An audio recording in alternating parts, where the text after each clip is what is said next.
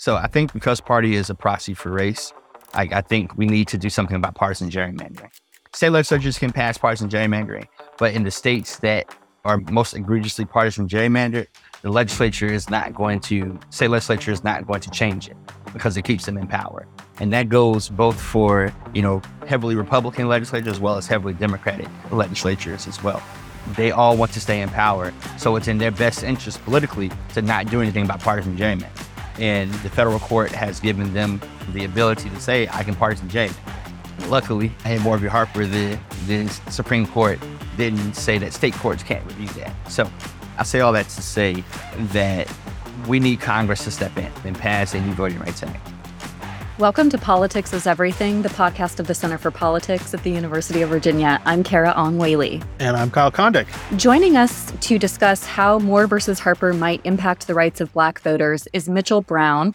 He is senior counsel for the voting rights section of the Southern Coalition for Social Justice, one of the organizations that was also a plaintiff in Moore versus Harper. Thank you so much for joining us, Mitchell. Thank you so much for having me. So I wonder if you could start just briefly by sharing on a personal note how you became involved in work on voting rights. Yeah, for me, coming to this work in voting rights comes from a very special place. So I grew up in a very politically active family. My parents held rallies at their house, for local city. I had board of supervisors in Stafford County, Virginia, where I'm from. So they held rallies at my house, and my parents always took my sister and I voting. And so really got interested in getting all the literature. Like imagine a 6-year-old at the polling place trying to get all the literature from all the candidates and actually reading it and seeing what they're talking about. Did I understand what they were talking about? Not really, but I wanted to collect all of it. And then fast forward to college, I was an organizer, college organizer for Common Cause North Carolina, who we actually represented in this Moore v. Harper case. So 12 years ago, I was an intern there, and my job was to register college students to vote in the Greensboro, North Carolina area, but also to speak out against the voter ID law, the first iteration of voter ID. We're now on number 4. So the first iteration of voter ID. And, I really enjoyed that job. I enjoyed talking with my neighbors and my family is from Greensboro. So I feel like I knew everybody, really got involved in that. And then the 2009 election, mayoral election happened in North Carolina. And we had the first Black woman mayor of Greensboro. Her name was Yvonne Johnson. And she was elected in 2005 and run for re-election in 2009. Fast forward to the end of the story, she lost by 900 votes. And one of my mentors asked me a question. He said, Mitchell, you're in student government. What did you do to get students out to vote? And I told him nothing. I told him, this is before I started the Common Cause. I told him nothing. And, I vowed that day that I would never do nothing again because on A&T's campus where I went to school, only 142 students voted. And we have 11,000 students total. And so if, 10% more students voted, Yvonne Johnson may have continued being mayor of Greensboro. And so that vow to do nothing, has always stuck with me, and it's brought me back to this work here today. What was your reaction to the Moore v. Harper ruling? I've seen like a little bit of disagreement, among some on the left as to like how much of a victory it actually was and sort of like what it means for the future. But as someone who was really involved in it, what was your reaction to, to what the majority said in that opinion? My reaction was pleasant surprise. I'm very glad that the court came out this way. I was looking at the Milligan case and looking at this case. Like the court really, followed the rule of law, which I think is very, very important. I saw those articles about this case is not all it's cracked up to be.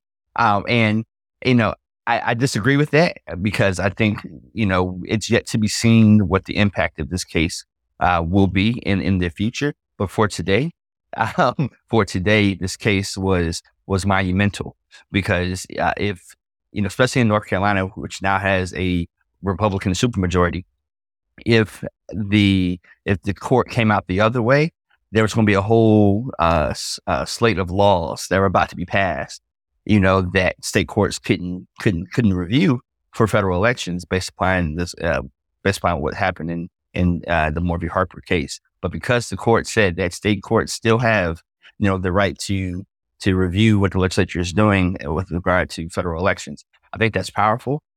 Will it matter practically with a Republican Supreme Court in North Carolina? That's to be seen. But the power of review is still there. And so I was pleasantly surprised at the outcome of it. Mitchell, so much of the focus on coverage of Moore v. Harper has been on its implications specifically for partisan gerrymandering, which the Supreme Court has previously not wanted, has seen as non-justiciable.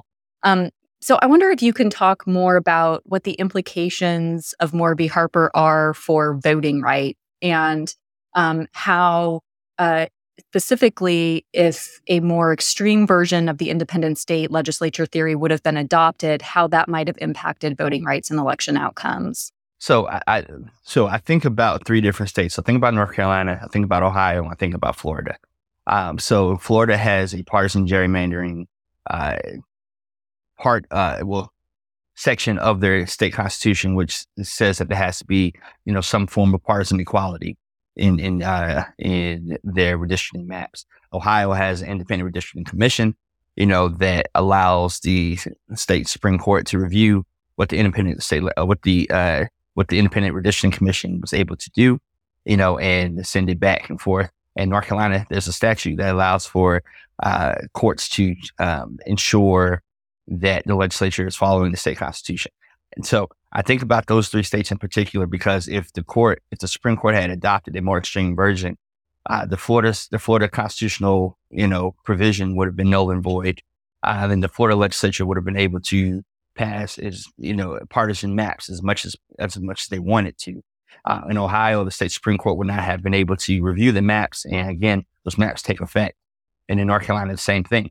And if you look, taking a step back, I know, we're not focused so much on partisan gerrymandering, but I think this point is important, is that, the federal courts already said that they weren't going to look at partisan gerrymandering. So if state courts couldn't also look at partisan gerrymandering, then we would be stuck, and what that would mean, with respect to redistricting is that, there would be maps that don't reflect the composition of the voters in the state.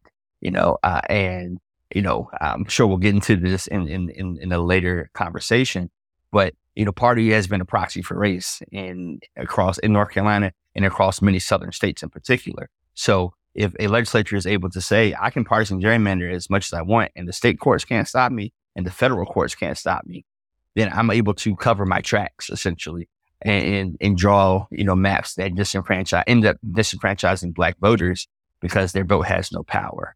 And so I think that's the biggest impact. And then, you look at different types of laws that could have been passed with respect to federal elections.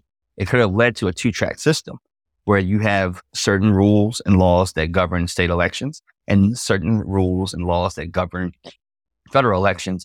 And who's stuck in the middle is voters, because voters don't know which laws to like. I have one set of laws for federal elections, but no one for state elections. Which one do I follow? What is correct? And it ends up confusing voters and ends up disenfranchising them. So it could have had if it was a more extreme version, the court had adopted a more extreme version, it could have had a chaotic impact on our election systems, creating a two-track system, and just creating a lot of confusion.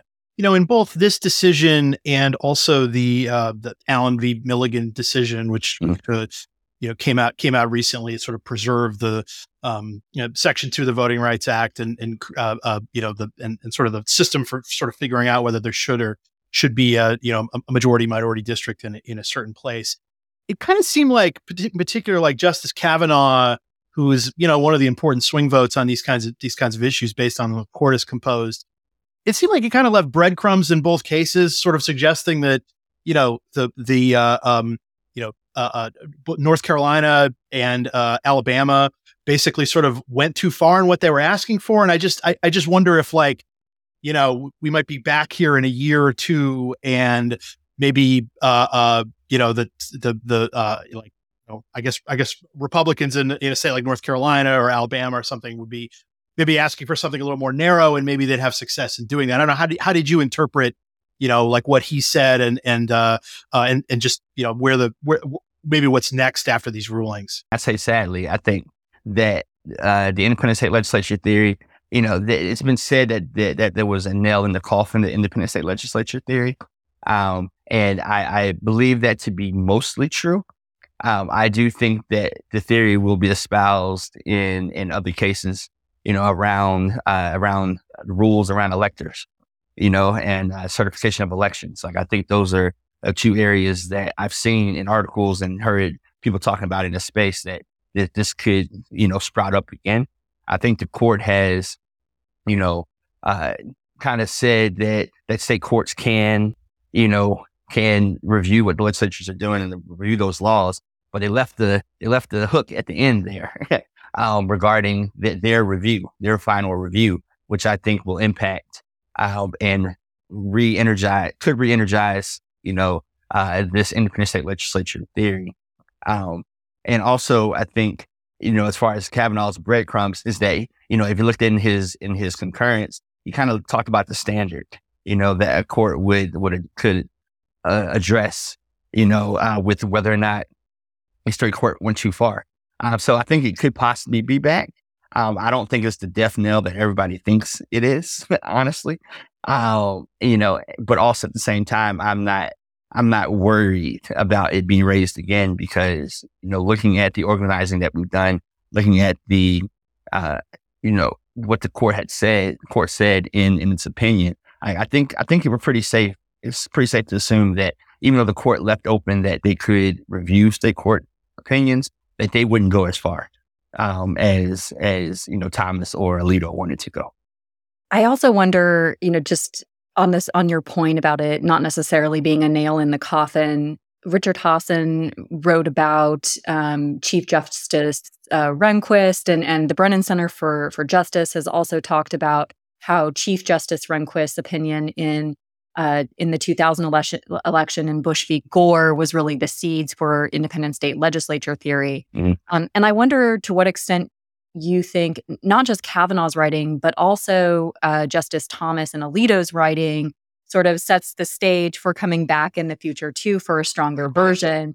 Will we see sort of over time a return to it given the balance on the courts or different cases that it might see? Yeah. So I think the Ohio case. So there's an Ohio case that is working its way through the federal court system. So as I explained, earlier in my earlier comments, Ohio has an independent redistricting commission, which is checked by the state Supreme Court. But what happened is that they've gone back and forth, I think 4 times before they went to federal court, where the commission would come up with a map and the Supreme Court said, no, this violates the Ohio law. And they would go back up again to redraw and then go back and forth. And what it created was a merry-go-round of, wasting time essentially, because what ended up happening is bad maps were used for the congressional election in 2022 because there was a impasse between the state Supreme Court and the independent redistricting commission. And so how this should come back up again is in the Ohio case, and whether or not the Supreme Court has a remedy power. The Ohio Supreme Court isn't able to adopt its own maps like we are in North Carolina. And I think that's the part that they kind of let the court left open because it wasn't at issue, is whether or not the adoption of a map by a state Supreme Court, does that violate, go outside the bounds of judicial review.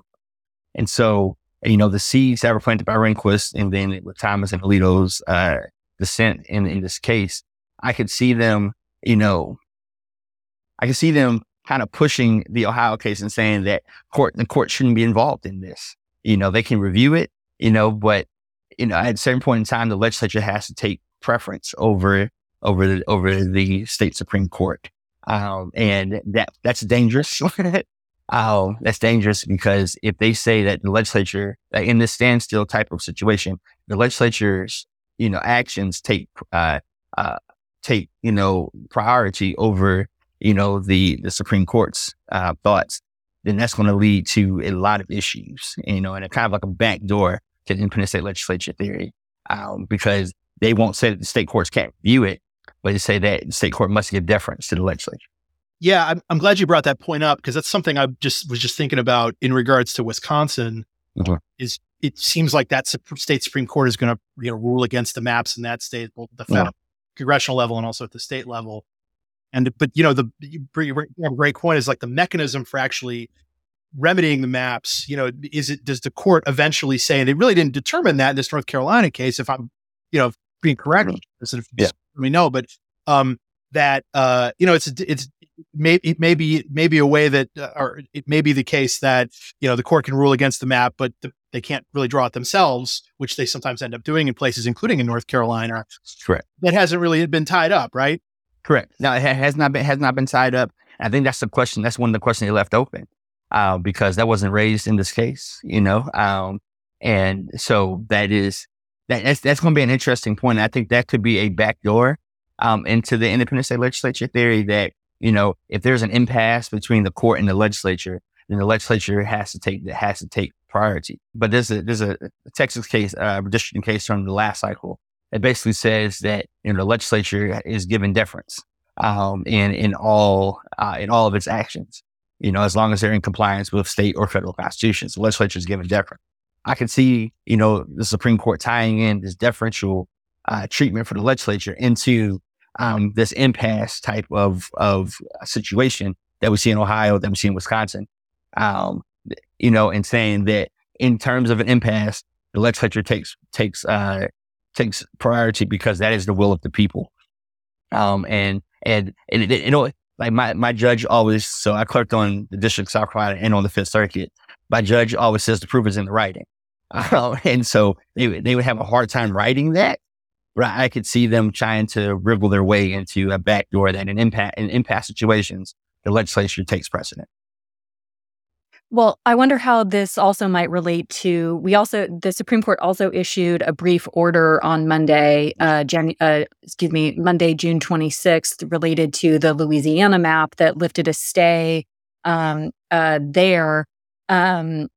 So a year ago, the Supreme Court had placed a hold on a federal district court ruling that had ordered Louisiana Republicans to redraw the state's congressional districts before the 2022 midterms. Yep. That didn't happen, but now it's been sent back to that fifth district court. And at case there was that although Black Americans make up about a third of the state's population, the Republican legislators in Louisiana drew a map in which only one of 6 congressional districts contained a majority of Black voters. And the argument was that was a violation of Section 2 of the Voting Rights Act and therefore diluted their votes. So I wonder, again here, if it's going back to the 5th District Court and then ultimately the Louisiana legislature, we're probably, I wonder what your thoughts are on seeing more conflict with regards to that Louisiana map as well. I mean, it's definitely going to be more conflict. So I lived in Louisiana for 3 years. I clerked on the Fifth Circuit. I was in Shreveport, but we were in New Orleans, so I clerked on the Fifth Circuit, which the Supreme Court sent it back to the Fifth Circuit. I see this is not, I'm not calling it impasse, but I'm gonna call it delay, because if the Fifth Circuit does not rule on this case, in an expedient manner, then we're going to run into something called the Purcell Doctrine, which basically states, that, there can't be election law changes so close to an election. And if you look at, I think it was in the Alabama case, I forgot what case it was. Kavanaugh basically, invoked the Purcell Doctrine 4 months before an election. And that was a shock to us, because 4 months is a long time before an election. Courts can move faster than that, and there are mechanisms in place for state boards of election to make sure that voters aren't confused. But he invoked the Purcell Doctrine 4 months before the election. And so what could happen in Louisiana is that the court doesn't rule quickly, and there's not room for an appeal. We run into that same situation where now we have Kavanaugh again, with the potential saying that, we're going to stay the decision of the Fifth Circuit, but because of the Purcell Doctrine, we're not going to rule on it, and then we have these bad maps again that are used for the 2024 congressional elections. And that's the issue, with these types of, that could be an issue in Louisiana, is that, the same maps that were used in 2022 could be used again in 2024 if this case is not resolved, and we keep on pushing it out and pushing it out. And then we're in a new redistricting cycle. Because that happened in Texas, last cycle. Like we finished litigating the case it took us 8 years to litigate a Texas case. By that time we were gearing up for the 2020, redistricting cycle. So, I mean, it all depends on the timing and what the court does in Louisiana, and hopefully not running into the Purcell doctrine. It may be that there's not much of an effect, but in North Carolina, it seems like that Republicans in the state legislature are going to get basically a second chance to basically gerrymander the congressional map. One thing I've been sort of wondering about though is that what does the Allen, the Milligan case, do you think that constrains them in any way? And I was specifically thinking about in Eastern North Carolina or Northeast North Carolina, the district that Don Davis holds. I've heard sort of conflicting things and conflicting arguments as to what the decision means, if anything, for that district and more broadly for the North Carolina redraw.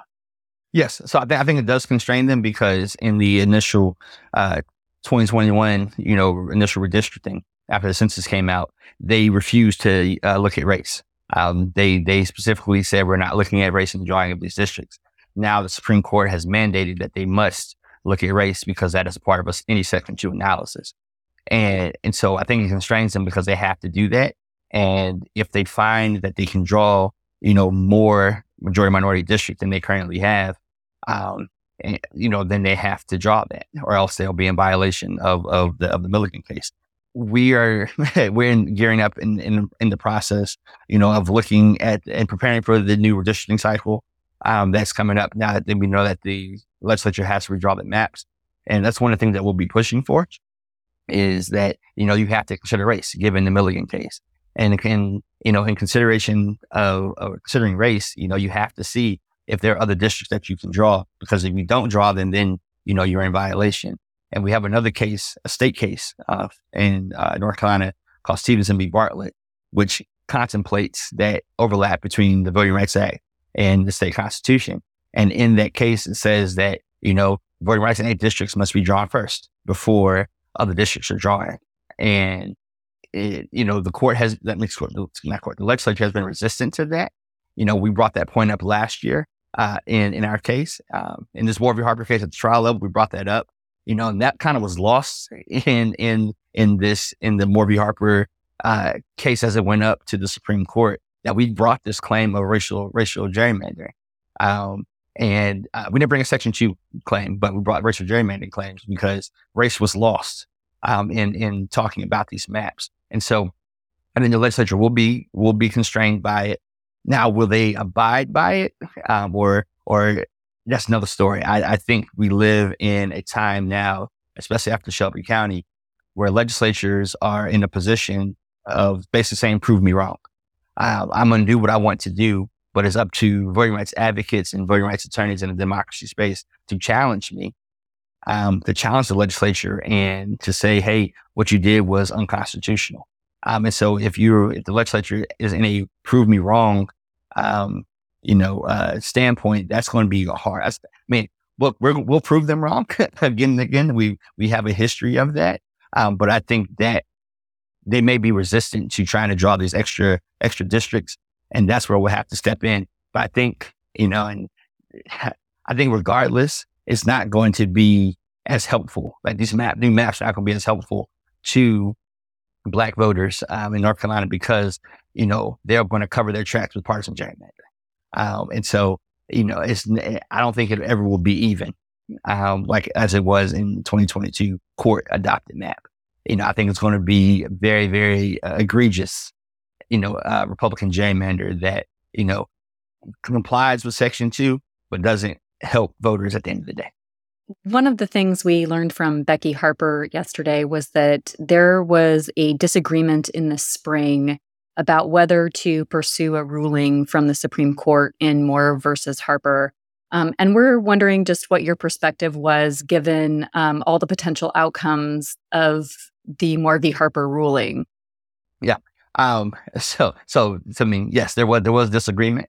And, one of the thoughts that was looming on our mind is, and I mentioned earlier, is not running into this confusion for the 2024 election, not running into the Purcell doctrine. The Supreme Court was going to address the independent state legislature theory either in our case or in the Ohio case that was percolating through the federal courts. So we thought it best, let the court answer it now in 2023, so that they're not doing it on an emergency basis in 2024 and throwing chaos into the system. Because this ruling came out in June 2023, there's now time, for the Ohio case to play out, for the Louisiana case to play out, for Alabama to play out, and other even local redistricting cases to play out before the 2024 election. And I think that was very, very important to us.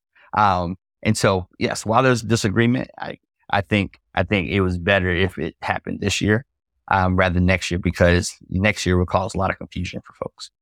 Moving forward, what would you say needs to be done to secure voting rights, especially for minoritized and marginalized groups? Yeah. So I think because party is a proxy for race, I think what's important is we need to do something about partisan gerrymandering. And the Congress is the only body out. State legislatures can pass partisan gerrymandering, but in the states that are most egregiously partisan gerrymandered, the state legislature is not going to change it because it keeps them in power. And that goes both for heavily Republican legislatures as well as heavily Democratic legislatures as well. They all want to stay in power. So it's in their best interest politically to not do anything about partisan gerrymander. And the federal court has given them, the ability to say, I can partisan gerrymander. Luckily, in Warby Harper, the Supreme Court didn't say that state courts can't review that. So I say all that to say that we need Congress to step in and pass a new Voting Rights Act. We need them to outlaw partisan gerrymandering because, party is a proxy for race. And if you can't racially, if the only difference between racial gerrymandering and partisan gerrymandering is what you call it, and it serves the same function, then they both need to be outlawed. And because that's what happened. If you look at the statistics, specifically for North Carolina, but other southern states, party is a proxy for race. And if you can say, I'm not discriminating against Black voters, I'm discriminating against Democratic voters, or I'm discriminating against Republican voters in those Democratic states, at this end of the day, the legislators are picking their voters. The voters are not picking their legislators, and that's an issue. So Congress needs to pass a Voting Rights Act and outlaw partisan gerrymandering. But they also need to add in a preclearance provision. So I mentioned earlier, I call it the prove me wrong standpoint. Because of Shelby County in 2013, over the last 10 years, we have had to litigate these cases on a case by case basis. And if you look back at the history of the Voting Rights Act prior to when it was passed, that was one of the reasons why it was passed, is to prevent this case by case, adjudication of voting rights laws, in specifically in the South, but in the country. So when that was rolled back, now we're back again where we have to use all of our resources to basically play whack-a-mole with different laws. So in this, I'll use North Carolina as an example. We have the redistricting case, but then we also just have voter ID laws. And now we have felony disenfranchisement. All of these voting rights laws are being passed, that constrict the right to vote for Black voters in North Carolina. So Congress needs to step in and pass, legislation that, either adds preclearance so some of the stuff will be prevented from happening. Because all they need to do is get a formula, and I think that's a common misconception for folks, is that the Supreme Court in Shelby County never said preclearance was unconstitutional. They never said it was unconstitutional. They said the formula was unconstitutional, and so if Congress reenacts a new formula, for preclearance, then we can get back to the days of preclearance and we can use our resources to organize people rather than trying to fight in court all the time. So I think those are the two things that need to happen. Mitchell Brown, thank you so much for joining us on Politics is Everything. And we hope you'll come back, especially as we continue to track what happens in the Ohio case and then also what may happen in the Wisconsin Supreme Court as well. For sure. Thank you for having me. Thanks for coming on. Hi, podcast listeners. Thank you so much for tuning into this episode of Politics is Everything. Editing and production was done by me, Kara Ong Whaley. Our theme song is Let's Boogie by Chris Faze. You can learn more about the Center for Politics and its work to strengthen democracy on our website at centerforpolitics.org. You can also engage with us on social media at Center4Politics. We welcome your suggestions and questions for future episodes. Thanks so much for tuning in. Until next time.